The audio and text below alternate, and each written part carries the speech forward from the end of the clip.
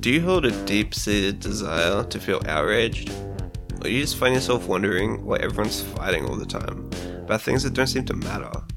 Well, it's 2021. If you're not pissed off about something, you mustn't be paying attention. I'm Jay. And I'm Reg. We're gonna find out. Why are they mad? We've already done this. Why are you doing it again? Why you have to be mad? Why you have to be mad? Why you have to be mad? Right in front of me. You know your all-time favorite movie, Nacho Libre? Yeah. Have you ever seen the making of that? Yeah, of course. I was actually a part of it. I made that. I made the making of. Well, I know you haven't seen it. So there's a bit in it. There's a bit in it where Jack Black talks about his warm-up exercises, like his vocal warm-up exercises. Yeah. I think we should give it a shot. Okay. So he does like, you know the thing where you like roll your lips, like, you know that? Yeah.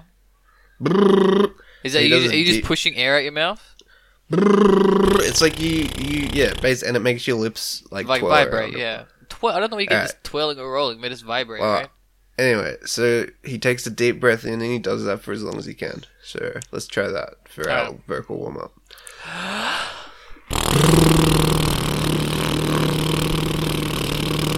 Oh, that's as long as I can do it for. Okay.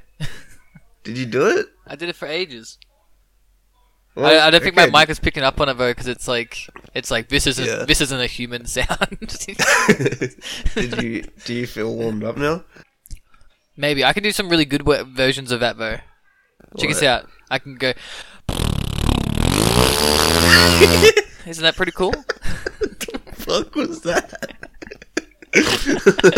What the fuck was that? It's a small aeroplane taking off. Oh, this sucks though. Because I've got like shitloads of ulcers in my mouth. Why? Because I'm a filthy man. Have you been smoking again? No, I'm just a stunk bug. I got fucking ulcers or shit all through my mouth. I don't know how I get them. It just happened. I think it's because my mouth gets dry overnight, and then I like talk in the morning, and because my mouth's so dry, it rubs my gums together and stuff. I think that's how I get them. I reckon it's probably not that. Yeah, I mean, look, I'm not a doctor. You're not a doctor. I got ulcers in my mouth. You need to get Listerine. Just switch Listerine every day. Fucking no. It sounds horrible. I don't do it.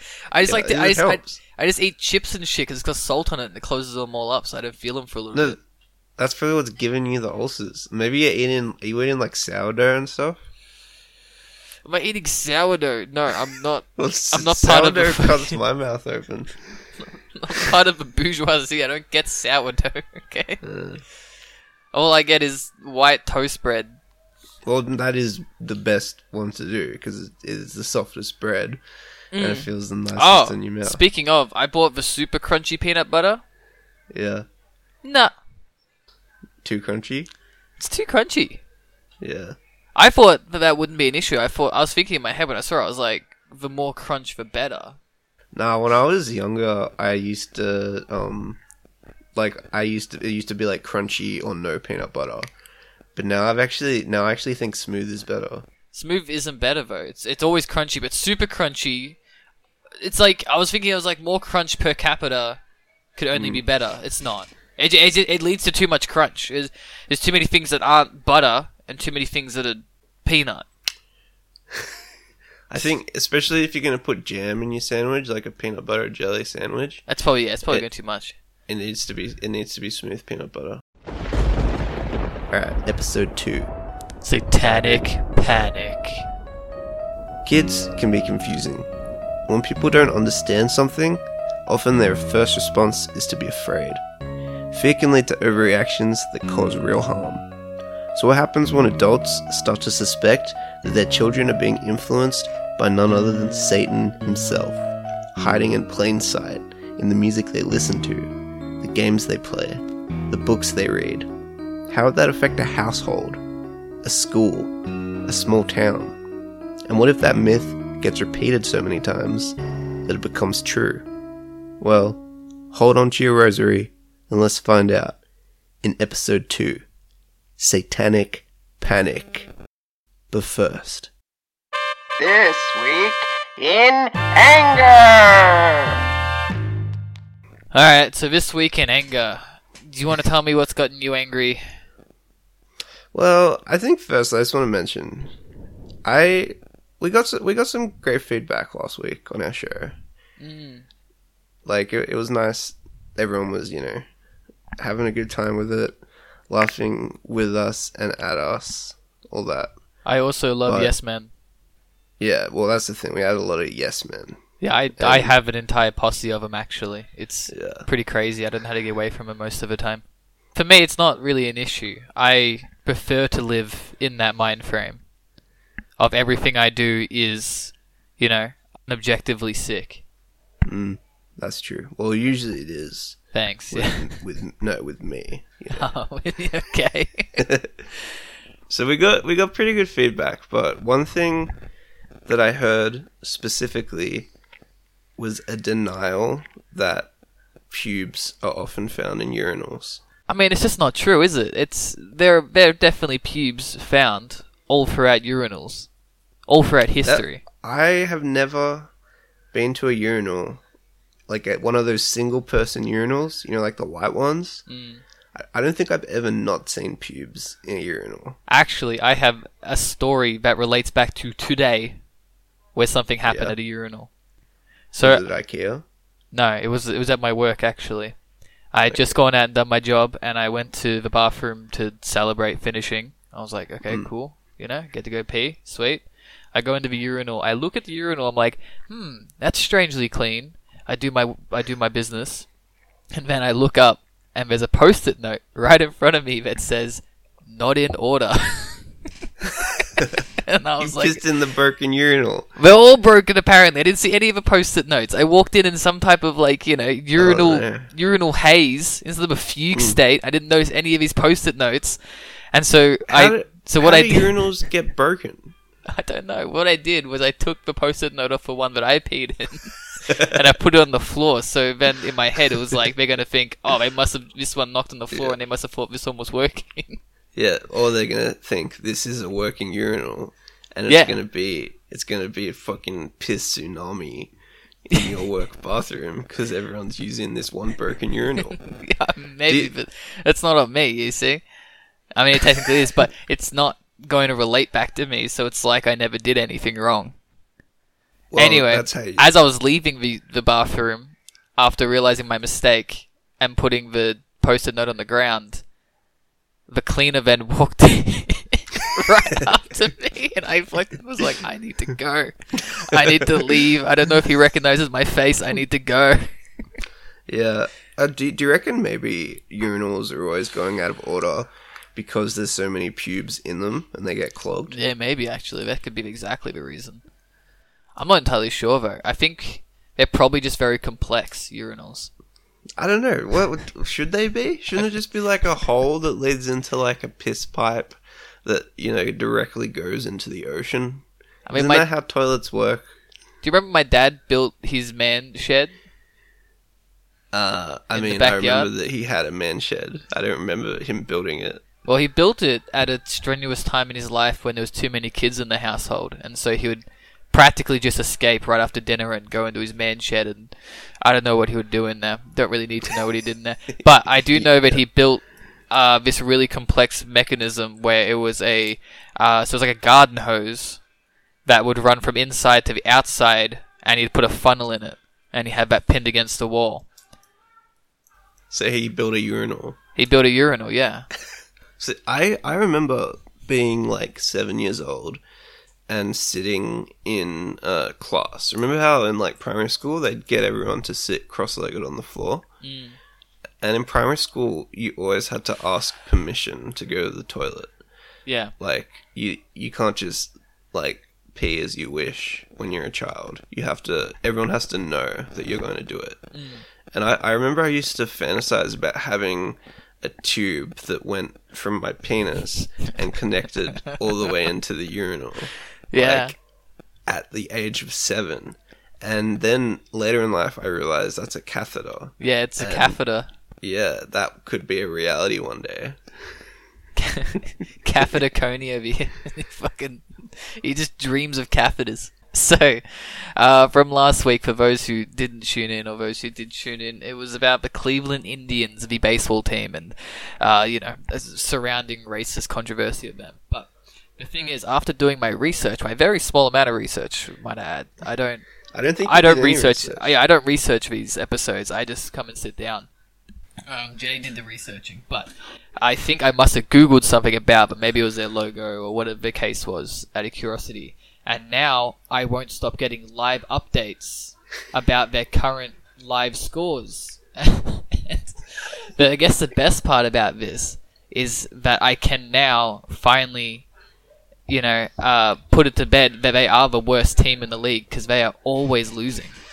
Yeah. Their scores are always atrocious. I wake up in the morning, it's 7-0. I wake up in the afternoon, it's 7-0, They also play, every day. Maybe they'd be better if they weren't, slavers. That's what I was wondering about. They play baseball all the time. I'm always getting more scores from them, and it's always, something 0.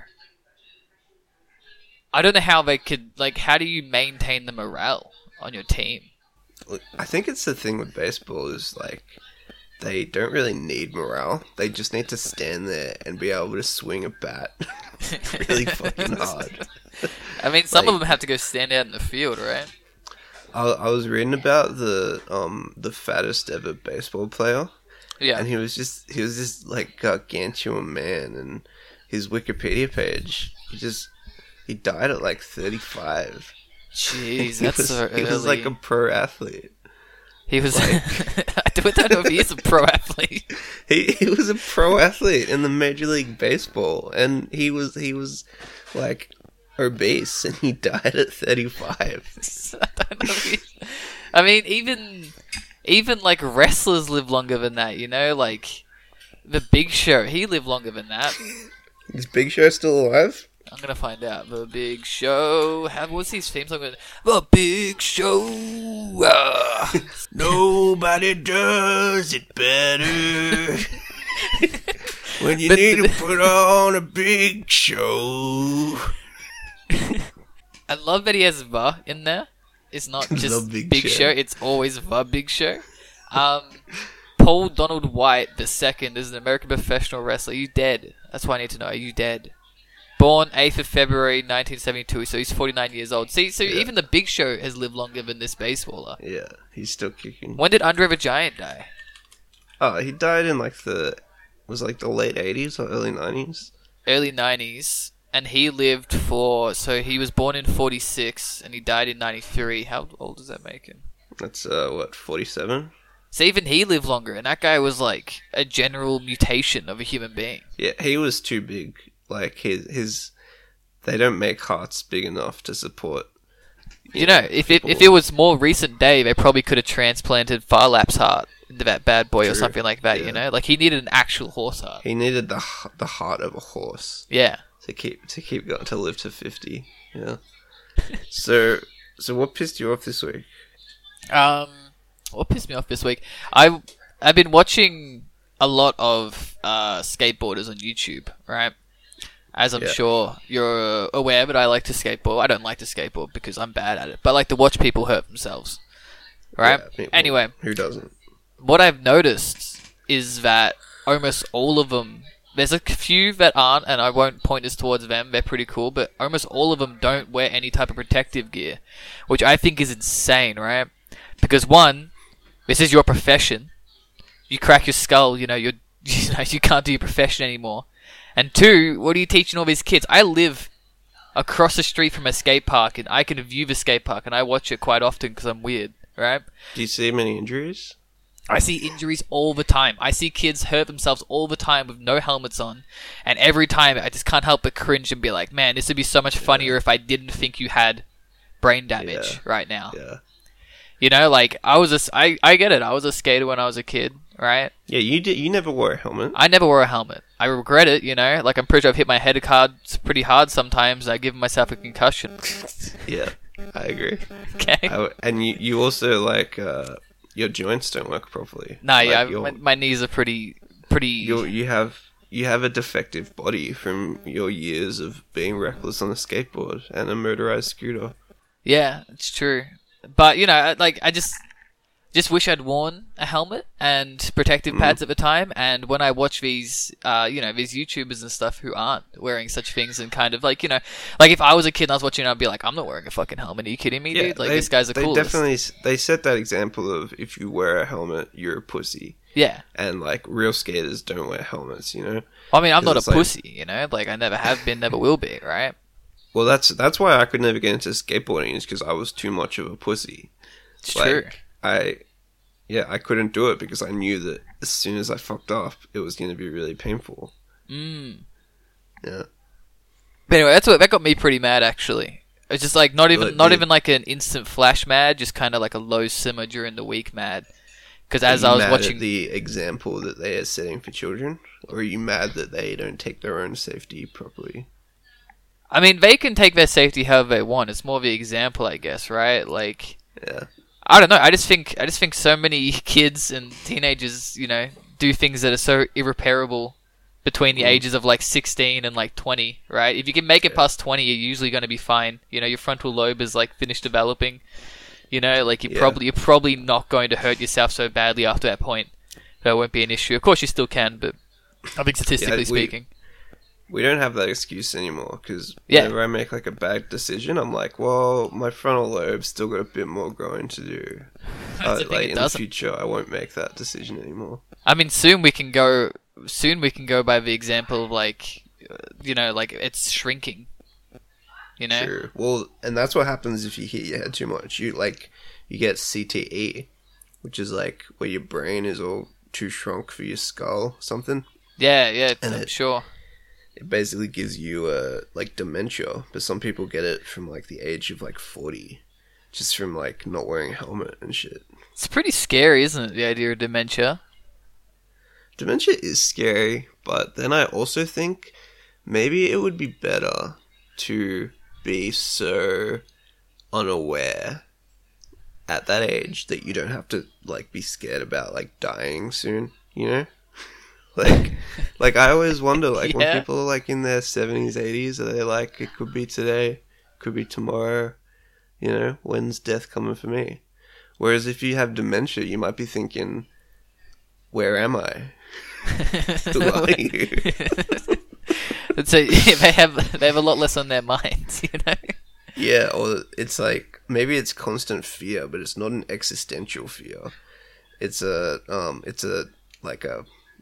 same type of fear that you might feel if you woke up in an abandoned shack and there was nurses who were also ghosts in that shack. But what's scary of it? That sounds hella scary. That sounds a lot scarier than, you know, the existential dread of like, you know, the great cosmos taking me out. That might actually be the scariest thing. I think that might be the scary. I would prefer to be bedbound than like. I might actually prefer to die comfortably surrounded by, you know, chubby grandchildren than to be in an abandoned shack with ghost nurses surrounding me. That's what my grandpa did. He decided to just, you know, he took himself out. Euthanasia. Yeah, he did it himself. Yeah, he didn't want to have to deal with it, which is fair enough. That is fair. That's a very dignified, decision. My dad said that he also wants to do that because he got the idea from my grandpa, but he also said that I have to get him taxidermy. Oh no! I think we should get him taxidermied in a way that he's just constantly got his dick in that funnel, using his garage as a urinal. But he wanted it so that he could still remain the patriarch of the family, and we would all go and like you know, we'd all serve like him once a year. You know, we'd go there, would like kiss his ring. Well, I was just like to him, I was like, yeah, so Grandpa's gone, and he's like, all right, so you're gonna have to get me taxidermied. Here's the list of instructions. You're gonna have to do it overseas because you can't do it in our country. And I was like, okay. He's been doing a lot of things surrounding his death, though. He's like been sorting out his shit, you know. Like, wow. I'm not gonna be his like, what do they call it? He's like your executor. Yeah, I'm not gonna. He got a different executor because he's like, I don't want you to deal with that bullshit. And I was like, cheers. sounds I like. always thought maybe he wouldn't want you to like trust you. He wouldn't trust you. What does he matter? He's dead. Where does the trust come into play? True. He That's true. I don't care. You can do whatever you want to my body. We got a clear, concise instructions for your death and my Well, death. hang on a second. Who's the executor? Because I think he only has one other, son. It's a professional. It's not. It's Oh, not okay. like I was worried it might be me for a minute. you're not the executor. Okay, now it comes into a trust thing. Okay, because he wouldn't trust you to do shit. I don't think he trusts me to do anything. He doesn't. He doesn't trust you to get anything right. No one can carry that torch. Satanic Panic. Panic. I think we just need to put out a warning. This week's show is going to deal with some heavy shit. We are going to deal with some themes like murder and suicide, and if you are struggling at all at the moment, You can talk to Jay if you want. yeah. Just before we get started, Yeah. would you fuck with a Ouija board? Yeah, any day of the week. I'm not afraid. Really? You're not afraid? Not at all. Are you not afraid because you don't believe, or you're not afraid of the demons? I mean, look. as much as I would love to, put myself forward as this, demon slaying man, being like, oh, I'm not afraid of anything like that, I ain't afraid of no ghost, but in reality, I just don't believe in it. If I did believe in it, I wouldn't fuck with it. Yeah, so you don't believe in ghosts? I don't believe in ghosts. Should I? No, I don't really believe in ghosts either, but I still am superstitious. Like, I don't want to take any chances on that, Like, I don't want to do a Ouija board and get a demon, even if demons aren't real. Like, I don't want to fuck with the idea of demons. They might be pretty chill though, right? By all accounts, no. You don't know that. Whenever I think of demons, I always think of like Hellraisers. You mean like the Pinhead? Like the Pinhead dudes. There's always that cool one at the back who's a bit chubby and he has the cool shades and shit on. Like, that's what I think of when I think of demons. I think of like Darth Maul. Yeah, okay. You think of Darth Maul. Maul. Demon, the demon in that movie is Insidious that looks like Darth Maul. So if you're asking me, if you reframed your question and said, would you fuck with Darth Maul? I would say no. I would not fuck with Darth Maul. Well, there you go. But he's all business. I wouldn't fuck with Darth Maul. Have you seen, The Phantom Menace? He just straight up jumps off his bike, starts fighting Qui-Gon. Like, he tries to run over a kid. He's a psycho. Yeah. Like he's all he's business. on a fucking mission. Nothing of his mission is established, and he just fucking rides down his bike. He's like, you and me right now, here, middle of the desert. Yeah, I don't plan anything. I just go. Yeah. Okay, look, you know what? I changed my answer. No, I wouldn't fuck with Darth Maul. But would you fuck with a Ouija board? Oh, cum tits, Why does the demon? Why is there no sex demon, like a sexual deviant demon? It has to always be. going to be like the blood demon or the sacrilege demon. Where is the sex demon? Well, that's what I always think about, right? When you think of like Satanists as a group of people, right? They're always like pretty heavily sexualized, and I don't know where they're getting that from because, there's no like book in like Genesis or whatever about, Lucifer's like, fucking playroom or something like that. It's just not there, Like, I don't know where they're getting this from. Yeah, there's I don't think there's anything in the Bible about like Satanists or just Satan like, doing any sex. Yeah, no, not at all. Did you know what? It's bullshit, man, because those Satanists, there's nothing in the Bible about shuffling either, but I'm always seeing them do it. You mean like the dance move? Yeah, I'm always seeing them shuffle, okay? And, like, why are they doing that? I've never seen a Satanist shuffle. Really? No, I think you're thinking of, I don't think they're Satanists, I think you're thinking of Slavics. Oh, no. One and the same. Mixed up.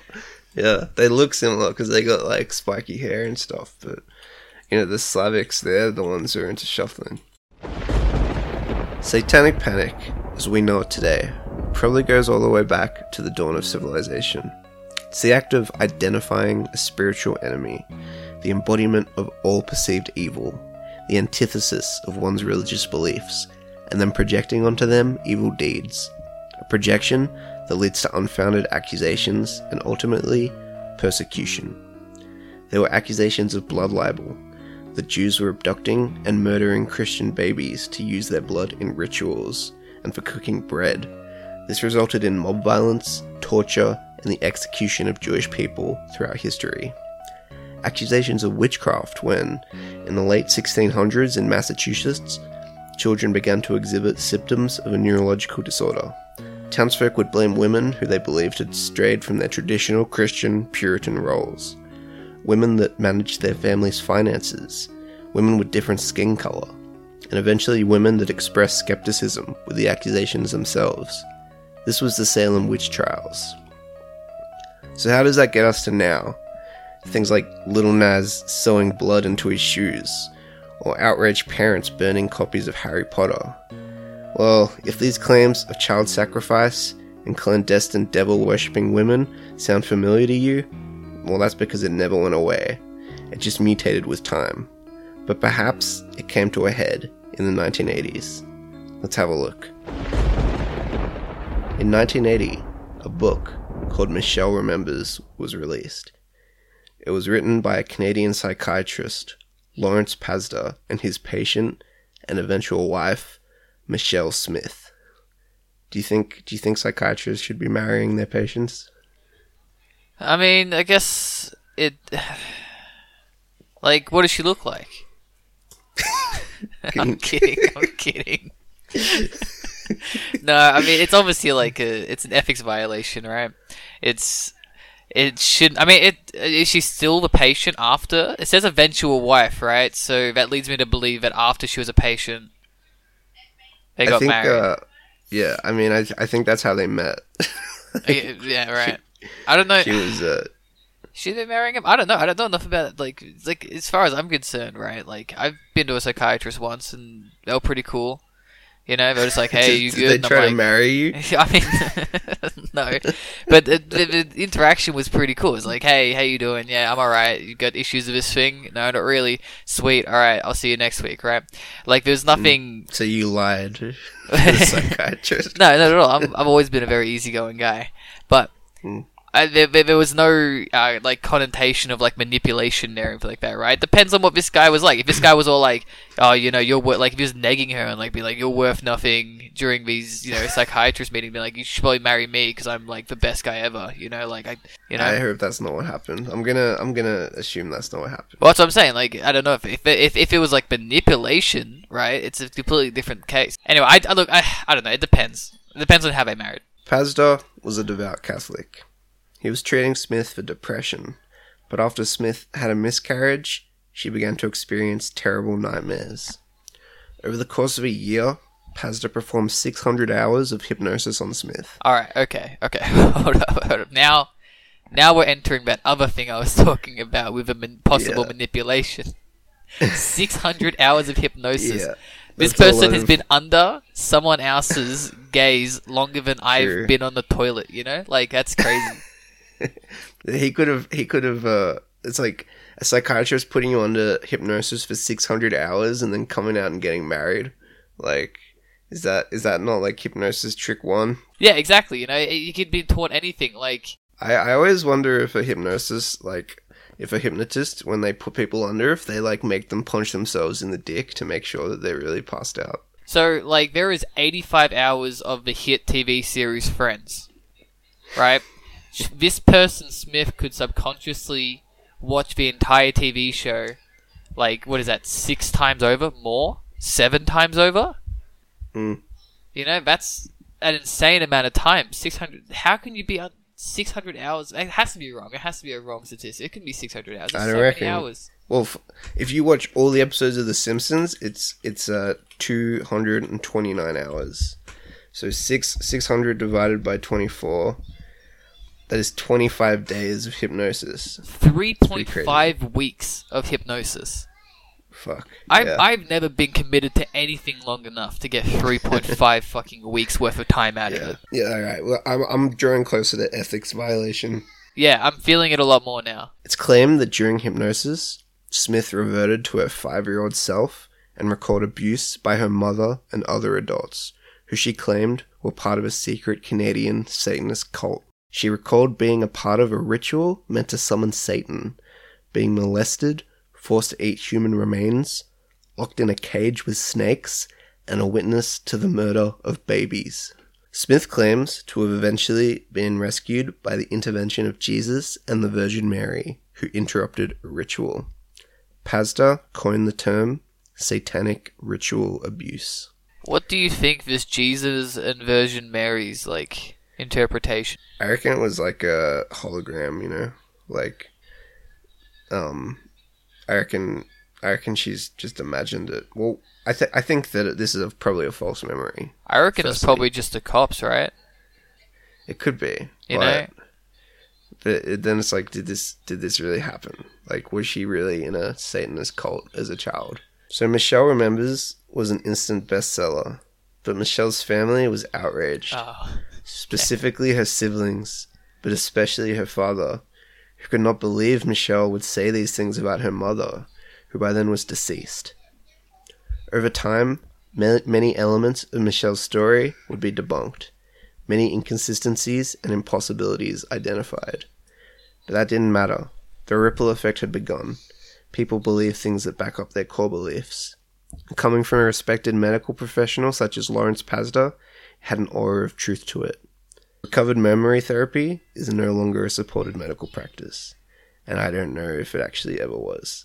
Like, he might have been the first dude to be doing this because he wanted to marry this chick. Like... Do you imagine that? You know, he's like, oh, I'm going to... You know, he's being real creepy about it. I'm going to put you under hypnosis, man. I'm going to tell you to marry me. It's going to be sick, you know? And she's all like, I ate a baby! You know? Like, yeah, and he's like, oh, you better not say anything more or else I might not marry you. And she's like, I ate human remains! He's like, okay, 7 more times, okay? That's as many more as you get out of it. It was like an experiment gone wrong. Like, he's like, I'm going to get her to marry me. But she just ends up thinking that she's eating babies and shit. But Lawrence and Michelle remained together until Lawrence died in 2004. And in his obituary, Michelle is described as his soulmate. What did this guy look like? Lawrence Pazda. He basically looks exactly like how you would think he would. He looks like... Yeah, but what did he look like at the time? I want to know if he was like a spunk. That's him there. That's like him there. I'm looking at a photo of him in his like late 70s. I want to know what he looked like in his like mid 30s. All right, yeah, he's pretty good looking. He looks like a shrink. Like that guy looks like a shrink. It looks like he has a hairpiece. In fact, actually, I reckon she might be punching. Like, I think he might be the better look. Yeah, I reckon he's better looking. When was this? Like the late 70s. Late 70s. I'm just looking at her attire. She seems to always be wearing like a cult dress, you know? What do you think was going on with Michelle? Do you think that she actually was in a cult?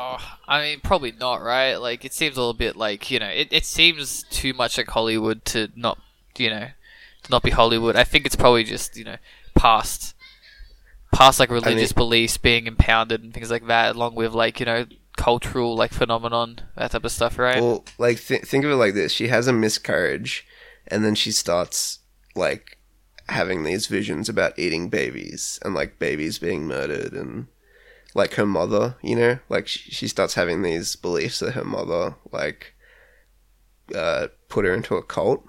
So I think really she might have actually been dealing with like some PTSD from having a miscarriage. I mean, probably, yeah.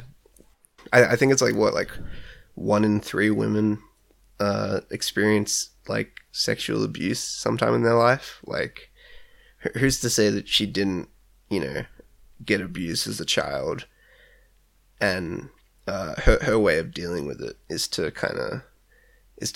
make it a thing of religious significance, you know? Yeah, I mean, this is very similar to, I mean, you've heard this case before, you know, like people who have like religious backgrounds, and then like not necessarily in her circumstance, but others, like a possible mental illness, and then them kind of like confusing a lot of the ideas in their head. Like for instance, Daniel Johnston, right? Yeah, he thought he was Casper. Yeah, and Fraser Johnston as well. He thought he was a police interpreter. He wasn't. He was actually He was just He typing. was actually just one of those monkeys with a typewriter. But I think that there's precedent to set that people who are heavily religious as children, and then something bad happens, whether or not it's something external or internal, will usually lead to some type of radicalization of the religious side of you. Yeah, like she starts seeing snakes and stuff. That's like Bible 101. Well, that's the thing, it's just like Daniel Johnson. Both his songs and stuff going on about like oh, the devil's going to come get me, Satan, yada yada. He's always fighting good. It's always like these radical sides of his like his religious beliefs. Because as a kid, I'm assuming people who are Catholic and people who are Christian, yada yada, probably hear a lot about the devil. I think I would say so. And that's another part of this. Like, I wasn't religious as a kid, so I don't know. Either was I. I never had any type of religious upbringing. I didn't really have any people who were connected to religious upbringing. This is something I wondered, actually. Did you ever go to church? I've been to, like, a church once, and that was, like for funerals don't count. Like, marriages and funerals don't count. Did you ever go to, like, a Sunday service? No, never. Not even once. Yeah. Damn. Our good friend... Drew the lawyer, he grew up in a Catholic college, and he had to attend mass. Like half of the people that we know grew up in a Catholic college, and it's pretty crazy, right? I mean, they wore ties to school because they had to, like that's a sign of the indifference right there. But they did also have to go to mass, and we never had to go to mass, so that was pretty sweet. Yeah, and they had to talk to like a chaplain if they ever had like naughty thoughts. Yeah, and also we could ditch school pretty easily if we wanted to. Yeah. Michelle remembers began a wave of reports of so-called satanic ritual abuse, spread to other psychiatrists who would seek to emulate the practice on their patients that were suffering from depression. Devil worshipping became a staple of news reports and daytime talk shows, knowing the viewer response would always be immense. It began to take up the resources of law enforcement and the FBI. Retired agent Ken Lanning claiming he took part in dozens of investigations into claims of child sacrifice by satanic cults, almost all eventually being traced back to patients of recovered memory hypnosis. The Vatican sent out its own investigators in attempts to verify claims of demonic activity. The Vatican got involved. Yeah, the Vatican was into this. Who are the Vatican investigators? What do they look like? Well, they're like the dudes from The Conjuring. Yeah, that's exactly what I was thinking of. Yeah, they would send out like Jesus cops to be like, any demons around here? Or like, I was thinking like Constantine, right? Yeah, that would be cool, actually. If fucking Constantine shows like up to your Keanu psychiatrist Reeves, office. he shows up and, he's got his, like, crossbow and stuff. Like, that's what I was thinking. Yeah. But now I'm looking at the photos and they're just... they don't look anything like Constantine. Right? They're just old guys. None of them even resemble Keanu Reeves. No. The Vatican investigators. Do they hold power? I mean, I think they hold power over the devil. I like the idea of him being like, well, where's your badge? He just pulls up his cross. He just points to the sky. Parents would use it against their ex-partner during divorce proceedings as a tactic to gain sole custody of their children. And a number of daycare centers would be accused of being fronts for satanic cults by paranoid parents. Some of these accusations making it into the courtroom. The trials being year-long, drawn-out affairs due to lack of evidence. Satanic Panic had infiltrated the nuclear family, and parents were on edge. They began to act as though they had a new parental and spiritual responsibility to keep their children protected from the harms of satanic cults, and as they grew older into teenagers, the influence of them. Concerned parents began to see marks of the devil wherever they looked for them. One such target of parental concern, the role-playing fantasy game, Dungeons and Dragons. D&D. It's in the game. Hey, I saw a video recently of the guy who does the EA It's in the Game thing. Oh yeah. Yeah, Does and he he's just like some old white guy, but he does it really well. Well, yeah, he like does it right. Yeah, he's like EA Games. No, that's not it. But EA Sports. It's in the game. Yeah, but he does it. Oh man, he does it so well. And I was like, man, it's weird to think of these things. You know, when you're a kid, you don't recognize that every single thing that was ever made media-wise required someone to make it. Yeah, that's true. Yeah. You know, like you're watching a movie and you don't realize that, like, you know, someone had to like pick those clothes and someone had to, you know, make that. I still think like you don't think about how like they need like a doctor on set or like a like a caterer or like an assistant and an assistant to the assistant Or a fluffer. Yeah, or like an electrician. It's like its own economy, like just for a movie set. So Dungeons & Dragons has been a loyal companion to nerds around the world since 1974. And Reg, he played Dungeons & Dragons before Stranger Things, got like all the indie kids into it. So I'm going to ask him to explain what it is. I mean, I think you're falsifying the records. I'm not a nerd. I've never been a nerd, okay? Not even once, not even twice, alright? Now, did I play Dungeons & Dragons for research on nerds? Yes. I need to figure out how they thought, because I saw Revenge of the Nerds, and I was like, it's not going to happen to me. Yeah. I'm going to be ready. That's true, actually. I'm going to be ready. They came after everybody to, like, steal their girlfriends. Yeah, they all came for me, yeah. And so, because I had so many girlfriends, you know, and so I had to make sure that I was ready, had my traps laid down, had to get in the mind. Either way, D&D, Dungeons & Dragons.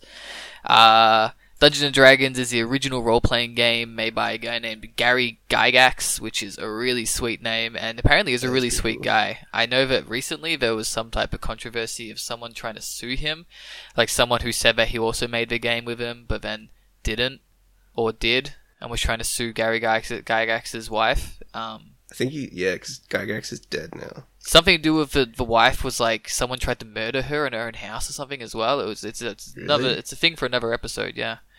But yeah, pretty crazy stuff, man.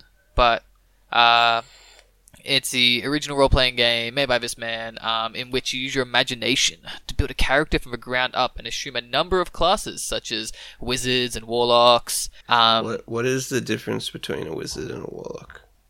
It's money. It's class warfare. Like the wizard, like went to the Hogwarts. The wizard went to Hogwarts, and the warlock went to. The warlock, yeah, he learned his magic on the street. Yeah, he went to the school of hard knocks. All right. Yeah. That's how you'd most describe a warlock. You know, while a wizard has nice textbooks, the warlock, you know, is scribbling these spells on his arm and the back of pigskin. The wizard is in like purple robes, and the warlock is in like tattered rags. Yeah, Adidas. Yeah. So basically, it's a tabletop game where you pretend to be like a fantasy person. So, co-creator Gary Gygax said of its appeal: in D&D, the average person gets a call to glory and becomes a hero and undergoes change. In the real world, children, especially, have no power. They must answer to everyone. They don't direct their own lives, but in this game, they become super powerful and affect everything. I think that you're making Gary Gygax to sound like a nerd when he clearly wasn't. Okay, he had. Yeah, I mean, if he looks like he looks like a warlock rather than a wizard. He's like a cocaine Stanley. Yeah, exactly. He's exactly what he was. He was an LSD Stanley. Yeah, true. In reality, that's what he was. He was a lifelong smoker, and I read that after he got like diagnosed with like a heart condition, the one health change he made was he gave up cigarettes and started smoking cigars instead. Oh wow, it must have been hard. It must have been difficult. Cigars suck. I hate cigars. Yeah, do you remember that time that we took some of your dad's cigars and we didn't know you had to cut off the ends? So we were just like sitting around trying to bite off the ends of the cigar. I remember we tried to light it and it wouldn't work, and then we read it, you had to cut it off, and we didn't have any equipment to do so. So I remember us So we were just like biting the ends off. with our teeth, yeah. Yeah. So concerns were first made regarding D&D in 1979 when 16-year-old enthusiast James Dallas Egbert III went missing. Some fans have speculated Will Byers of Stranger Things is based off of this kid. I mean, even if you look at the picture that you presented here, he even looks like Will Byers. Yeah, he is a child. He's a child in, obviously, the early 80s. And they call him Dallas. They don't call him James. His name was basically Dallas Egbert. So Dallas Egbert was a child prodigy in computer science, and he was entered into Michigan State University at the age of 16. And I think this is a bad idea. I don't think you should be putting 16-year-olds into university. Like, I think that's just like dooming them. The same thing happened to the Unabomber, and it's a big part of why he went fucking nuts. No, look, okay, I think you're looking at it from the wrong side. Like, Doogie Howser, you know? Is that what happens to him? He ran into many he ran a fun hospital. situations. Yeah, he ran a hospital at the age of, like, I don't know, 10 or something. And he was always getting into wacky situations. That's something you'd live with the rest of your life. It'd be amazing. The Unabomber ran into some wacky situations too, but his solution was usually to bomb. So he went missing, and his parents hired a private investigator, William Deere, to find any clues on their son's whereabouts. Deere, upon learning of Egbert's fondness of D&D, theorized he was injured or killed during a live-action role-playing session, which students at Michigan State reportedly held in the steam tunnels below the school. I can't think of a better place to hold that, to be honest. Like, the atmosphere would be amazing. That's the only place you should play D&D. It's like a real-life sewer level in a video game, you know? Yeah, It's yeah. like fucking in the tunnels with your swords and your little Steam tunnels. nerd friends. What is a steam tunnel? Steam. I guess it's like where the hot water and stuff comes from, like for the whole school, I guess. Yeah. Okay, so they're like, I don't know, like doorway size gaps in the wall, and they'll have pipes running along the sides, which is where the hot water and the cold water must be flowing, I'd assume. Dude, hosting it down there would actually be so insane. Details of Deere's investigation and theory spread to the media. The main talking points centered on D&D. One newsreader stating that Egbert was, quote, a victim of the college campus game Dungeons and Dragons. And I'm going to assume that the private investigator Deere himself was the one who leaked this to the media, because he always seemed to be after publicity.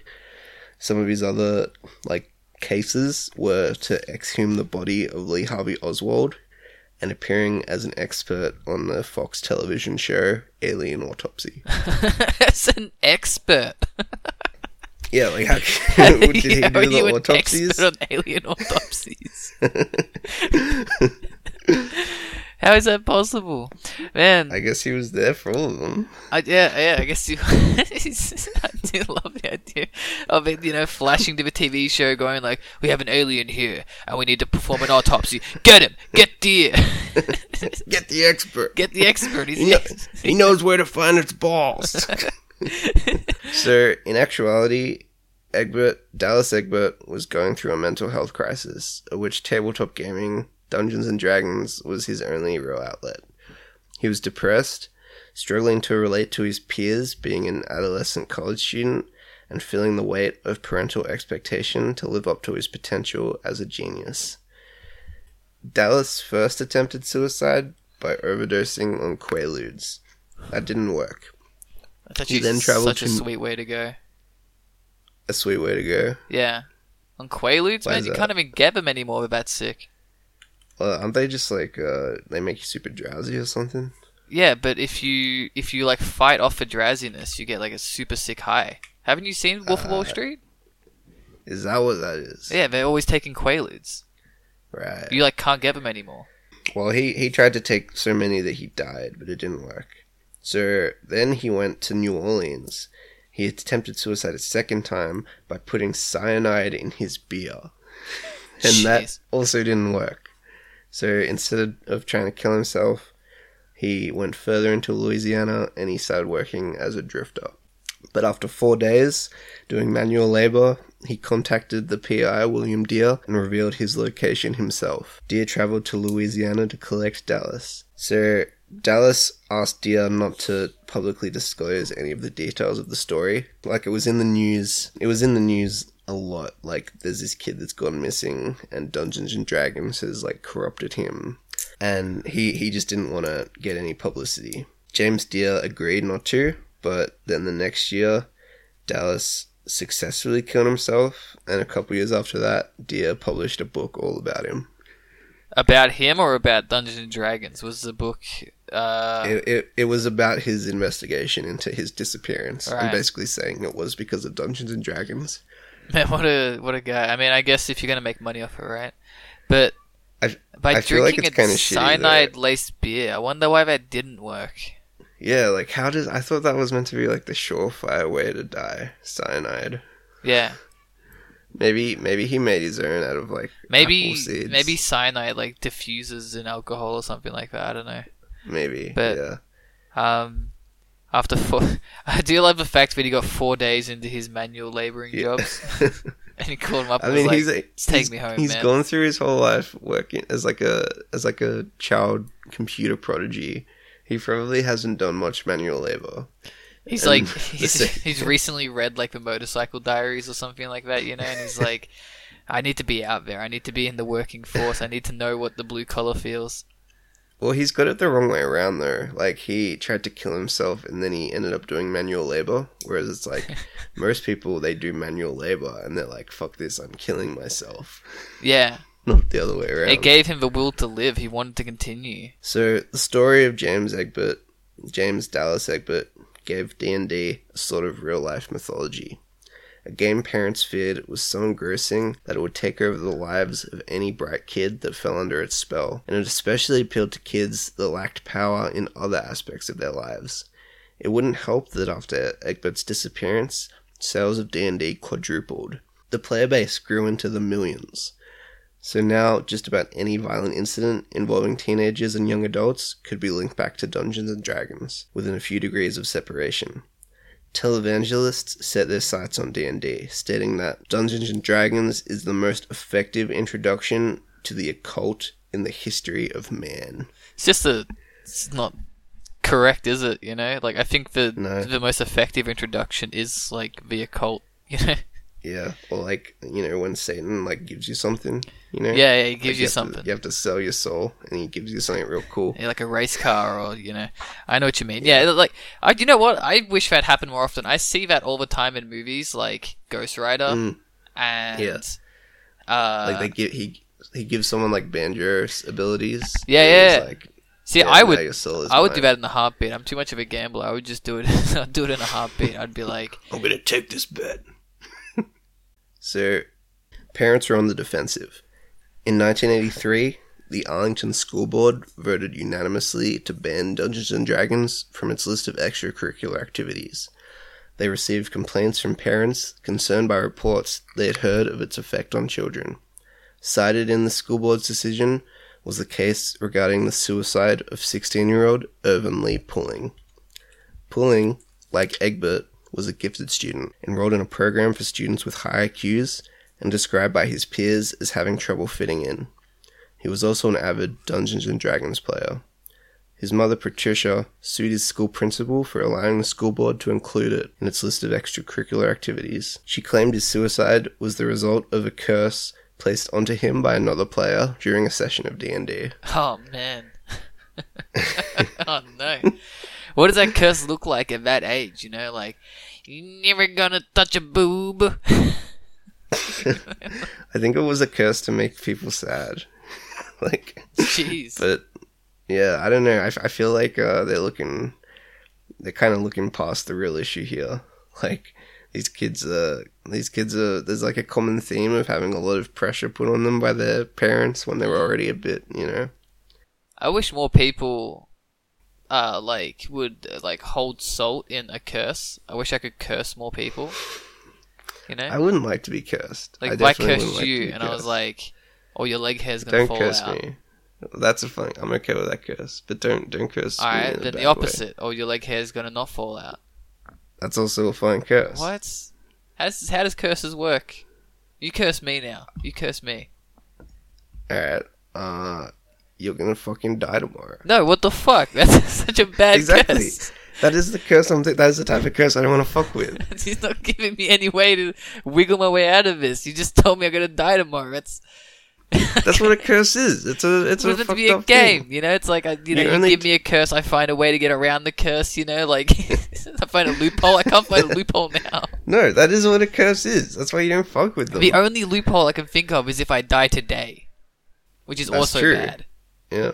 Nah, you're bad. At That's giving what a curse. I curse. can't That's believe like you do what that. I think of when I think of a curse. It's like you anger a gypsy, and they give you like a day to live. No, but it's never like that though. But curses are always really cryptic. Like you're gonna be like 10 pounds thinner every day until one day you die. You know, like they're never that's just like, the book okay, thinner. tomorrow you get hit by a car. It's not Final Destination. Okay, it's a thinning. Alright. I think it is sometimes like that, and that is why I don't fuck with curses. I have to agree to disagree. Curses are usually a lot more fun than that. So Robert Lander, representing an advocacy group called SALT, which stands for Sending America Light and Truth, said of pulling suicide. I've got stories you wouldn't believe about people who have been victims of role-playing games like Dungeons and Dragons. This game becomes a lifestyle that uses witchcraft and sorcery and black magic. After all of the lawsuits surrounding her son's suicide were dismissed, Patricia would go on to establish her own advocacy group called BAD, or Bothered About Dungeons and Dragons. BAD distributed pamphlets claiming that Dungeons and Dragons promoted... can you list this? Demonology, witchcraft, voodoo, murder, rape, blasphemy, suicide, assassinations, insanity, sexual perversion, homosexuality, prostitution, satanic type rituals, gambling, barbarism, cannibalism, sadism. Desecration? Desecration. Isn't that shitting? Isn't that shitting? It's defecation, you fuck. What's desecration? Desecration, like, I only ever think of it as in, like, to desecrate a grave, right? It's like to mess it yeah, up, you know, sure. to go over to it and be Sure. like, oh, I just mess it up. Yeah, right. I've been using that Desecration, word demon wrong. summoning, necromatics, divination, and other teachings. Nice. Thank you. But bad is a bad name, right? I mean, I think it's meant to suggest, you know, anything that has its name on it is bad. It's like But- bad by association. I meant like bothered about Dungeons and Dragons doesn't sound all that nasty. Yeah, but, you know, it's a backronym. It has to say something. They probably came up with bad first, and then, you know, worked out what it was. It's like all the acronyms in America are backronyms. Like the What's a Patriot backronym? program. Why do you keep saying that word? So a backronym is when you come up with a word, and then you ascribe the letters to mean something. Right. You know? Right. Yeah. So they come up with backwards, gotcha. But Yeah. even then, like, you can do better than that, right? What would you call it if you had bad as your... If it was bad, Mm. bastards at dungeon. Bastards against Dungeons and Dragons. No, bastards at Dungeons and Dragons, dicked, and then brackets, my boy. What? Bastards at Dungeons and Dragons, dicked, my boy. Okay, alright. So all of Bad's claims were aired through various Christian groups, and it literally spread across the world. Like, this was in Australia, it was in England, anywhere they could get these flyers out. Pulling registered as a private investigator and became an expert witness for game-inspired violence court cases, and she co-authored a book titled The Devil's Web, Who is Stalking Your Children for Satan. What does that mean? Who is stalking your children for Satan? Who is it?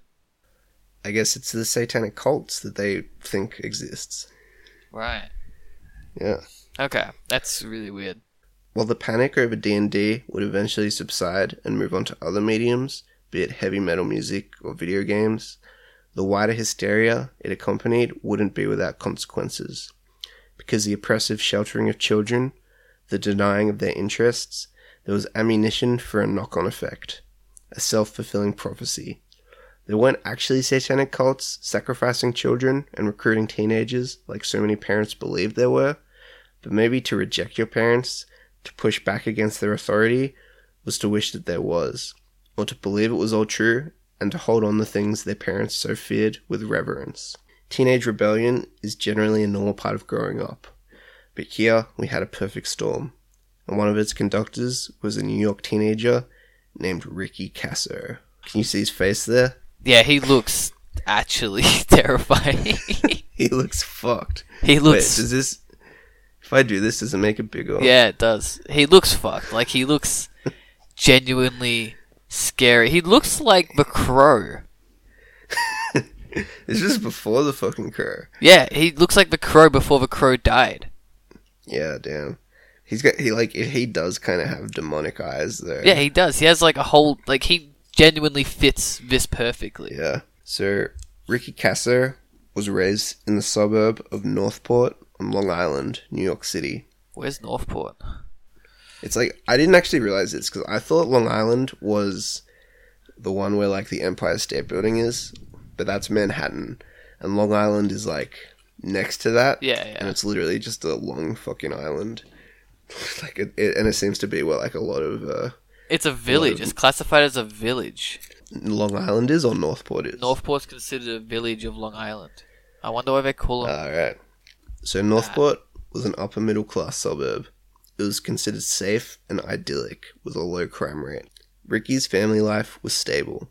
His father was a history teacher and the local high school football coach. And Ricky was a normal child, but first started experimenting with drugs in his early teens, mainly weed, acid, and PCP, a friend claiming that he first tripped in the 7th grade. And around this time, he first got into trouble when he was caught stealing from his church.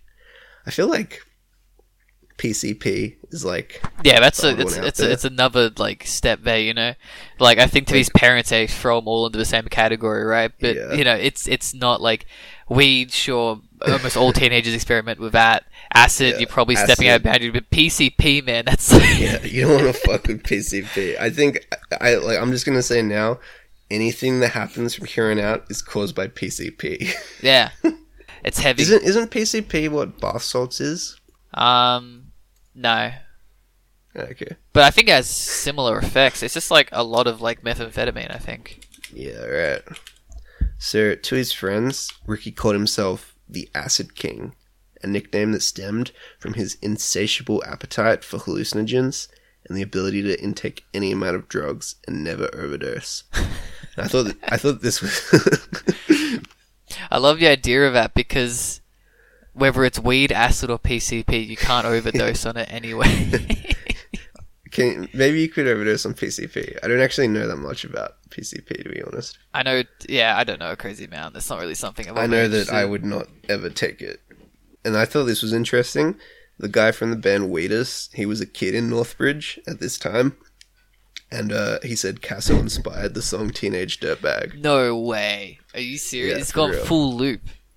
Yeah. Full loop, not so is whenever it this... you hear that song at like karaoke nights, you can think of this guy's face. Oh, that's the Ricky thing. Casso. This is going full loop, not from the thing Yeah. we're reading from, but just in my life. You know, like, I love that song, and I listened to it a lot when I was younger, and now I know why. This is Yeah. crazy, man. This is blowing my mind. Yeah, you were the Acid King of of One Turner South. One Turner South was me, the Acid King. But mine was a self-proclaimed nickname. It wasn't- I think his was too, probably. I don't I know. can't imagine. You can't imagine someone telling anyone him that. else Someone calling going like, someone the "Oh Acid man, King. Ricky, bro, you're Acid You're the King. Acid King, man. That's so Man, you tubular, gotta meet man." my friend, dude. He's like the king of acid. I once knew a guy who self-proclaimed himself to be called the Acid Commando. That's kind of cool, but Yeah. again, self-proclaimed, so it's automatically not cool, right? But it is pretty cool. Acid Commando? Acid King? I don't know. I should Wait, have a is it you? self-proclaimed nickname. Were you the one who No, proclaimed no, he was the no. Acid Commander? This is some guy I met once when I was camping. But What would be a good nickname? The stink bug. Yeah, stink bug. That is self-proclaimed. No one's ever called me the stink bug. Yeah, because you stink and you look like a bug. Yeah, that's where it comes from. That's why I self-proclaimed it. But if someone was to call me the stink bug, wink, wink, then maybe it would become true. You know, maybe I. You know why they call you the stink bug? Yeah. Because you drank a bug that time. I drank multiple bugs and fucking get it wrong. So through his teens, Ricky's behavior began to spiral. He would torment his parents, yelling for his mother from his bedroom. She'd come running to find him in his bed, his wrists dripping with what looked like blood. Then he'd start laughing at her maniacally when she realized it was tomato sauce. Whoa. It's just fucking rude, hey? It's just a rude. It's not very. I mean, I'm a fan of a prank. Always have been. But I don't want my mum to think I'm dead. But is that? Do you remember that time that we tried to prank Lucy? Yeah, actually, that was a good prank. We realized she was about to get home, and we just like laid on the floor, and we were like, let's pretend to be dead. And she came in and she didn't care. She walked over us. It was so rude. Yeah, she was just like, these guys are fucked up. Like they smoked too much weed or something. Which, in hindsight, what a mean thing to do. Yeah, that is very mean. Because if we had been dead, she's wasting precious time. And like, she didn't also, try to give us CPR, anything. Even if she realized it was a prank, she still should have given us the satisfaction. Yeah, she should have played along. She should have played along. I would nice have. guys. I do it all the time. Yeah. I work with kids. I play along with them all the time. Yeah, they finger gun. You're like, oh, you shot me. Yeah, exactly. If anything, I over dramatize it so that they have a nice memory to live upon. Yeah. And they think of you. Anyway, this is a forever. public call out for Lucy. That was not cool. Yeah, that was not cool, actually. Ricky developed a fascination with Satanism and the occult. An acquaintance, Mark Fisher, said, Ricky was of the devil. When he was on acid, he'd go into the dark woods and talk to the devil. He said the devil came to him in the form of a tree, which sprouted out of the ground and glowed. Another said, Ricky and the guys used to go down to the graveyard and tape themselves tripping on acid and dust. They thought it was the devil possessing them on tape. He would go to the cemeteries, smoke 10 bags of angel dust, and try to get in touch with the devil, chanting Satan, Satan, Satan. He was a drug fiend. That's all he was. Imagine that being Yeah. your reputation. Like, that's all he was. That's all he was a drug fiend. I mean, but isn't his reputation though, right? Like maybe this is why he went and further than this. Yeah, maybe that's actually nicer to remember him as just a drug fiend. It's than just by a what wacky actually guy is happening. who would smoke 10 bags of angel goddamn, dust down in the Ricky. cemetery. Ricky with his PCP Yeah. and Satan. It's a much nicer way to look at it. Ricky, the guy who inspired Teenage Dirtbag. Yeah, he's what a guy. He was a hoot. Was in the cemetery. So Ricky's parents, they tried enrolling him into a community drugs program, but Ricky refused to attend. When Ricky started to express a desire to kill himself, they admitted him to a psychiatric ward, the South Oaks Psychiatric Hospital. A friend said Ricky recounted to him this experience. He told me the way he got out of South Oaks. He bullshitted. When he went in, they believed he worshipped Satan and shit, and he told the doctors he was fine, that he was gonna go back to school and doesn't believe in Satan anymore, and they let him go. Jeez. That's the fucking 80s for you, right? Yeah. He's like, alright, he's cured. Alright, sweet. Off you go, you scamp. No more fucking angel dust. Eventually, Ricky's parents would kick him out of home, unable to deal with his frightening behavior and casual drug use. So Ricky would sleep in people's garages and in the nearby woods. And that must be really tough to have a kid that you just, can't help, A kid that you Like- can't relate to in the slightest. You're like, you want to go play ball? And he's like, no, I'm 16 and I am smoking PCP and worshipping the Yeah, devil dad. Alright? Like, I need you. Having a fucking PCP child, that must just be hell. It must be very difficult. Yeah. It's like, what can you do at a certain point other than kick them out, you know? It's like, you know that they're fine sleeping in the woods, so maybe they make it that's pretty better. well. You know, he seems like he lives more in the woods than he does in the real world. You know, he loves the fucking woods. But, you know, as you know, not me as a parent, but as a parent, it must be like, you know, you have this baby and you're like, oh, it's going to be awesome. You know, I can, you know, teach him how to bake cookies or whatever. I mean, it's just like, he's just constantly making jokes about his own suicide. Yeah. And apparently, like, he was just a normal kid, and all of his siblings were totally just normal, and then he just went fucking nuts, started doing PCP. Yeah. I mean, I'm sure it's probably happened a lot common. more. Yeah, it probably is pretty common. I mean, maybe not the PCP and the satanic devil worshipping. No. So, here's when the story goes to shit. Yeah. In April 1983, age 16, Ricky decided he needed to obtain a human skull, and was caught digging up colonial-era graves. Police arrested him at the scene, and found in his pocket a list of dignitaries in hell. What does that mean? I guess that's the people he wanted to meet in hell, maybe? Dignitaries in hell. I guess that's what? Like Hitler, maybe like Napoleon, Colonel Sanders. People who are like, you know, important, I suppose. But is that to you? Was that people important to him? Or do you think it's... Who would be your dignitaries? In hell? In hell, yeah. Not in heaven, hell. Maybe Muammar Gaddafi? Yeah, why? He was pretty funny. Okay. I'd be interested to see what he was getting up to down there, you know, if he was causing any mischief. So, a month after the grave robbing incident, Ricky, who was still homeless, ended up in hospital with pneumonia. His parents tried to persuade the doctor to have him involuntarily committed, but they would not, claiming that while Ricky displayed antisocial behaviors, he was not actively psychotic. Over the next year, Ricky made an enemy in another teenager named Gary. Gary. I always think that, who called that kid Gary? I always think how people make enemies. Yeah, true. Well, this one's pretty clear-cut, actually, how he made this enemy. Gary was a troubled kid, also like Ricky. Not as bad as Ricky, but his lawyer would more say that he wasn't a bad kid, that he just acted out. Yeah. One night at a party, while Ricky was passed out, Gary stole 10 bags of PCP from Ricky's pocket. When Ricky was furious, and it began a grudge that would never subside. So that's why they were enemies. Gary stole PCP. Right. And we know Ricky fucking loved PCP. I mean, it's his favorite. You know, he just liked to live in the woods and do PCP. Yeah. And Gary came along, you know, made this not a reality anymore. And so that makes a lot of sense.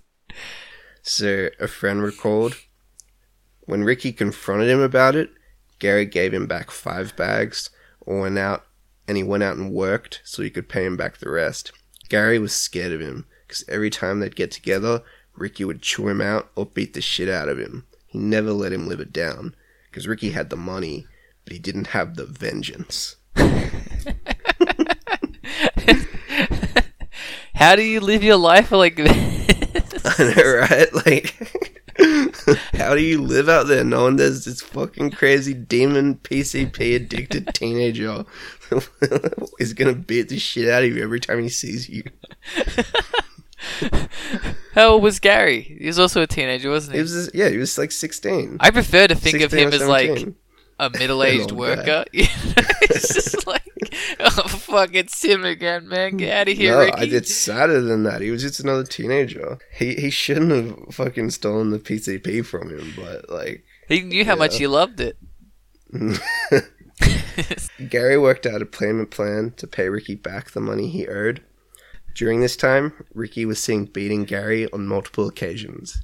Friends recalled Gary having gashes on his face and black eyes, blood noses and tattered clothes after Ricky would routinely decide it was time to keep Gary in check.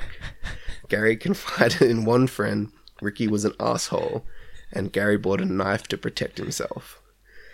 Oh, man. So, I think he was more than an asshole. That's what I was thinking about. You know, like he's talking to his friend, and his friend's like, "So man, what's going on? You keep getting beaten up." He's like, "You know what?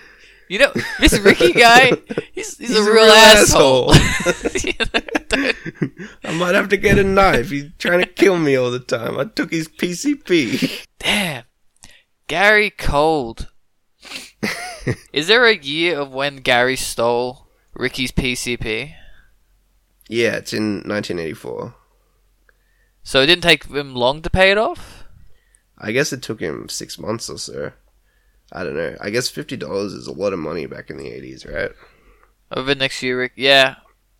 Yeah, probably. The debt was eventually settled, and on June 19th, 1984, Casso invited Gary to join him and some other friends in the woods to get high together. Gary's friend Mike Menton recalled Gary saying, "Well, I guess it's safe for me to come down here now. I'm all paid off. I'm in good. It's safe." And it's worth noting it was not fucking safe. It was really not safe for him. the guy that... And I read the reason he decided to come down with him. Like, he originally didn't. And then Ricky bought some donuts and gave him donuts. I was like, we're cool, man. And so he was convinced to go with his, like, abuser... Like his PCP addicted abuser into the woods because he bought him donuts. Oh, and leave his knife anymore. That's awesome. Good. God damn it, Gary! You're actually such a fucking moron, but you're so lovable at the same time. Yeah, he is. He's just this idiot who made a mistake. He's just a dumbass. Stealing from the scariest teenager that ever lived. The boys spent the night taking what they thought was mescaline. Mescaline. But it was actually mescaline? Yep. It was most likely low-grade acid and not mescaline. They were trying to start a bonfire, but it was a wet night, and the wood they were using was too damp to catch a light. Ricky was getting frustrated, so Gary threw his socks on the fire to stoke it, and then the sleeves of his jacket, and the fire was now alive. Gary is such a fucking honorable man. I feel like he's really just... He's trying to, like, ingratiate himself with Ricky. Like, he thinks that he needs to, like, be Ricky's, like, best friend now. I don't know. I mean, their lives have been tangled for so long. Right? All over $50, yeah. I don't know, man. He threw his socks on the fire and the sleeves of his jacket. How did he get the sleeves of his jacket off? I guess he ripped them off. He, like, turned his jacket into a vest. I did this for you, Ricky. I made my jacket a vest. Oh. So, as the effects of the hallucinogens began to take hold, Gary began to feel paranoid, and he said to Ricky, "I'm getting the vibe that you're gonna murder me." Ricky denied this. Hey, man, look, I'm not gonna murder you, man. He's got his fingers crossed behind his back. You know? But before too long, Ricky and Gary were fighting on the ground. According to witness Albert Quinnerns, Gary got up to his feet after wrestling with Ricky. Then Ricky shot up and bit him on the neck and ear, and then started stabbing him repeatedly, telling Gary, "Say you love Satan." And Gary wouldn't say that, instead saying, "I love my mother." Ricky stabbed Gary to death, and then he took him into the woods and covered his body with leaves. Jeez. Yeah. Why wouldn't he just say he loves Satan? Yeah, I mean, I think he was going to kill him anyway. He was honorable to the last minute, you know? Although I was really hoping, when you were saying that, I was really hoping that Gary was going to get a last shot in and say, "I love your mother." Or he was going to say, like, "I love PCP, that's why it took it from me." The only thing I love is hard drugs, man, and good times, and this is neither. It wasn't out of character for Gary to leave town without notice, and no one, including his parents, reported him missing to police. Oh, that's and sad. this bit's the kicker. His mother eventually started to call around, wondering if anyone had seen Gary, but only after she received a phone call by someone telling her she would never see her son again because they had murdered him. Oh, no! I know, right? Like, she didn't go to the police, she just started calling, like, people's friends, Gary's friends. I mean, just the idea of not knowing where your son is at all, not really caring, then someone just calling up and being like, "Yeah, no, he's gone, dude. He was murdered in the woods by a psycho," and she's just like, Yeah. And I don't think, and it's a bit tough because it's like obviously the parents aren't there to defend themselves, and I don't think any of them ever wanted to talk to the press because it's like they would probably be, they'd probably get some shade, by other parents out there. They'd probably get called like bad parents, so none of them ever came out. They just call them like, I can imagine that, of like the Catholic families in the area being like, Nancy over there, her son's addicted to PCP. But he's kind of handsome, isn't he? Oh, Teresa's boy, right? Hail Satan, lives in the forest. Ricky's friend Mark Fisher claimed that one night in June, Ricky crashed at his house and woke up in the middle of the night believing there was people in his room, saying he thought people were haunting him. In the weeks after Gary's death, Ricky took many of his friends and acquaintances to view the body. He claimed that during the killing, Satan came to him in the form of a black crow and cawed his approval. When asked why he did it, Ricky just said, for kicks. It wasn't until the 4th of July that police would uncover Gary's body, after an anonymous tip from someone that overheard a rumor at school that Gary had been murdered. Ricky was arrested 2 days later.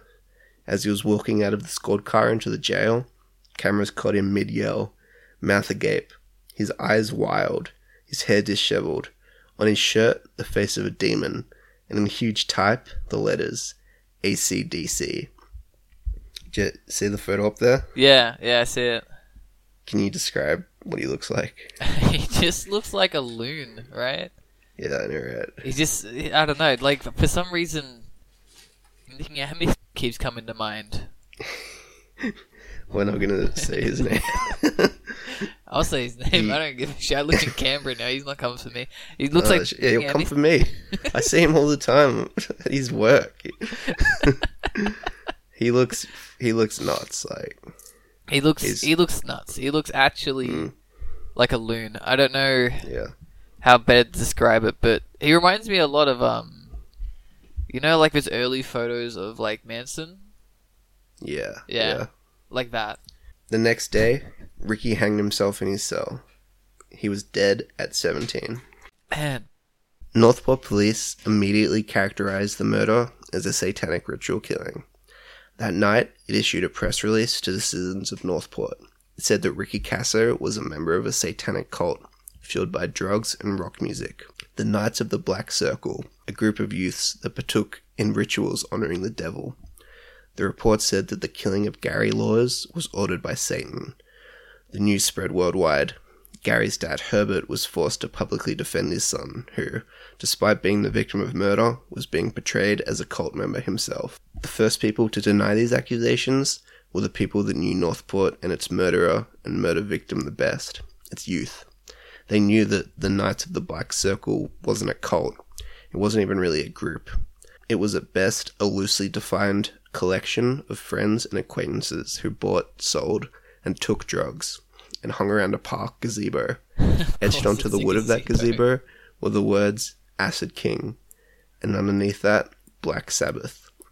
After Ricky's arrest and subsequent suicide, the kids of Northport sanded his mark away by hand.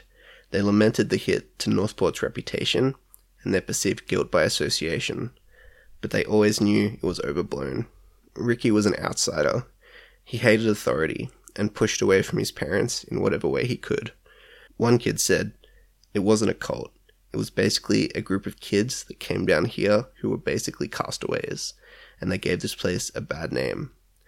But the expressions of some kids didn't stop the satanic profiling, or the same fears being stoked whenever a kid went bad, the process of identifying a new scapegoat. Because it was probably easier to think of Ricky's actions as supernaturally evil. Maybe Satanism is less frightening than the idea that your kid, or the kid next door, could go nuts and kill somebody. Perhaps there's an aspect of control in having an identifiable black and white evil, because the real dangers out there are much more complex. But in filtering out certain music or board games, or whatever it might be one considers immoral, it's kind of like picking out and presenting a brand new forbidden apple. Because sometimes growing up is wanting to do exactly what you're told not to. It's a spooky fucking story, man. Ricky was a hard teen. I would not fuck with that guy. He looked actually insane. Yeah, I wouldn't fuck And with he Ricky. obviously was actually insane. Like, Ricky, man, why you gotta do Gary like that so hard? And Gary But was also- gonna be such a bitch. Do you feel like, what do you think was up with Ricky? Do you think he was a genuine Satanist? No, I think it's probably just, it's what's the most rebellious thing you can do at that age? Probably hail Satan, right? And then probably mixed with either like an underlying mental illness or just, the fact that he Yes. was the acid king. He'd taken so many psychedelics that, I'm not really one to believe that it will like, turn you criminally insane or anything like that, but it definitely doesn't help. It can throw you through the loop pretty hard, I would say, especially depending on how many I think you're taking. especially the PCP. PCP was Yeah, the but issue. PCP is probably the issue there, to be honest. I think, Yeah. he probably was a good kid. He just, kind of wrecked himself and wanted to be rebellious. Yeah, I mean, I feel like every school probably has kids like him. It's just most don't get to a point where they are actually murderous, I mean, we had one. Yeah, we had a couple people like that. Like, we knew some people like Ricky Casso. I mean, we knew someone who was basically Ricky Casso. Well, you're talking about Twitch. Yeah. Yeah. I was thinking more like festival. I mean, what I really want to know is what's up with Gary. I think Gary was, he was probably looking for some approval. Maybe he didn't have any money, and that's why he stole that PCP, Yeah. He needed to sell and make some money. But then it kind of seemed like he was, like, desperate for the approval of Ricky in a way. Of, like, the guy who was basically beating the shit out of him, like, whenever he wanted to. And he ended up still wanting to hang out with him, Like, there's something off about that. I mean, if you look at the two photos we got of Ricky, right? Look at the first one again. Like, that kid looks like he would beat the shit out of me whenever he wanted. Oh, totally. This isn't a fucking kid. Yeah. This is that's a fully grown man. But I also feel like I always think that whenever I see, like, a kid in the 80s, they look like just adults, I mean, it's because they didn't sit down so much. Sure. There wasn't computers, so you just go out to cemeteries, fucking digging up skulls, PCP. taking PCP. But I don't know. Do you remember anything being banned when you were a kid? I remember kids having to leave the room in school when Harry Potter was mentioned. But What? yeah, I remember sometimes, like, the teachers would talk about the new Harry Potter book in primary school, and some kids would have to leave the room because, like, their parents didn't let them, like, talk No about way. witchcraft. Really? Yeah. Yeah, I remember that. Fucking insane. I remember. Do you?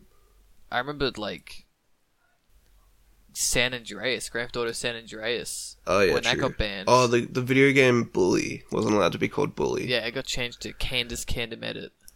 In fact, Australia was pretty gun-ho with banning quite a few video games. There's a lot of I mean that's an entire another episode worth of content. You know what? We might even get there, Yeah.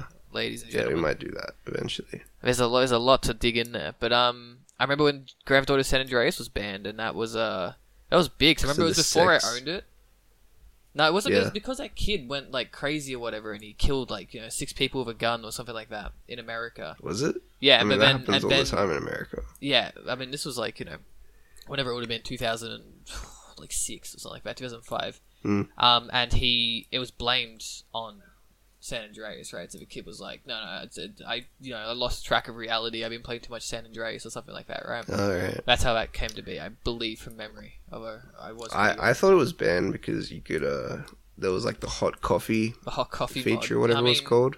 The hot coffee mod was that was a mod that came out in the Yeah. that was originally in the game, then it got cut, but then people found a way to make it come back out or whatever. But that has nothing to do with being banned.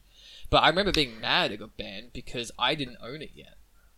Yeah. Right? I remember Like- there was like this type of like Lego block, but it wasn't Lego. It was like made of metal. Like it would be some like liquid metal, and you like solidified it, or they like joined together or something, and they would advertise them on like Cartoon Network like all the time. and then they got banned because they had like lead in them. Dude, kids and lead, man. Why do they love it so much? You know, Yeah, my kids always it's licking one of lead those. and shit. Oh. Dude, they love it, Yeah. man. They want their toys to be made out of it, dude. They'd eat it if they could. you know? Apparently, lead actually is very sweet tasting. Apparently, it doesn't taste like shit. You know what isn't sweet tasting? What? Nintendo Switch cartridges. Yeah, damn. Yeah, you've had some experience with that, hey? I every time I pick one up, I lick it out of habit at this You? point. Yeah, because I got to remember what yeah. the bad taste is. I haven't actually licked one. You got to lick one. I Man. have one right here. Do it. Should Do it I right now. Do it right now. Alright, I'm gonna be sampling Astral Chain. Do you lick the front or the back or what? You just lick the whatever plastic bit you can get your tongue around. Oh no, I'm nervous to do this. Alright, 3, 2. Yeah. That's a Yeah. taste of chemicals been implanted into that cartridge to make sure you don't eat it. Yeah, damn. What would be worse, to taste that or to actually ingest it? I Like, is think that worse eating for it your would be tongue? fine because I think if it tastes like that to to make kids not want to eat it, right? So a kid picks it up. Maybe they go, maybe "Oh, it's so look they at don't this." choke on it. Actually, It has nothing to do with them choking on it. Well, I mean, it does technically. They don't want the end of the story. They don't want the kids eating the cartridges, right? What's a way that you could deter kids from eating cartridges other than making them too big to eat?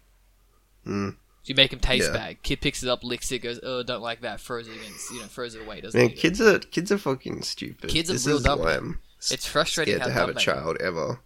You know, Yeah. I was at work today, and there was this kid, and he was just standing and spinning in a circle, and just screaming at the top of his lungs. And he did it for like 5 minutes, and I was like, "What the Yeah, fuck?" they can do that.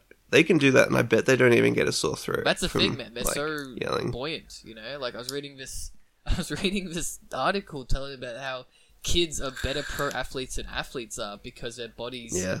like regenerate so quickly.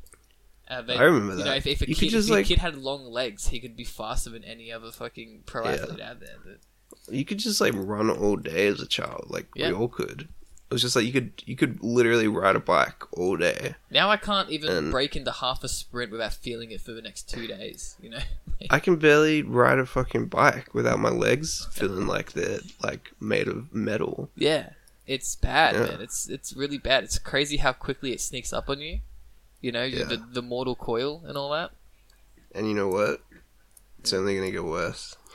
I mean, I don't know. Maybe I might join like a free running gym or something. I don't know. Yeah, you're not gonna do that. You'll I do that might. like one time. You'll do that like one time, I'll do and then that you'll like be one like, time. All these guys at the gym, they think they're better than me because they're taller. alright, we just got some housekeeping to do. Thanks so much for checking us out again. So, we're now on Apple Podcasts, guys. So, leave us a review on there, and we'll give you a shout out on the show. And follow us on Instagram at Why Are They Mad Pod, and we'll give you a shout out too. And here are our shout outs for this week: Lucy, my mom, Shan, Misha, Aaron, Annalise, Jess, Chloe, Campbell, Beck, Toby, and James. Thanks, guys. Thanks for helping us out. If you liked us, let us know. And if you hated us, let us know that too. Because, we're okay with either. We'll be back next week, and it'll be something less dark. It's not going to have any suicides, any murders, anything like that. Hope you guys liked it. Did Aaron like it? That's cool. Yeah, Aaron. Why you have to be mad? Why you have to be mad? Why you have to be mad? Right in front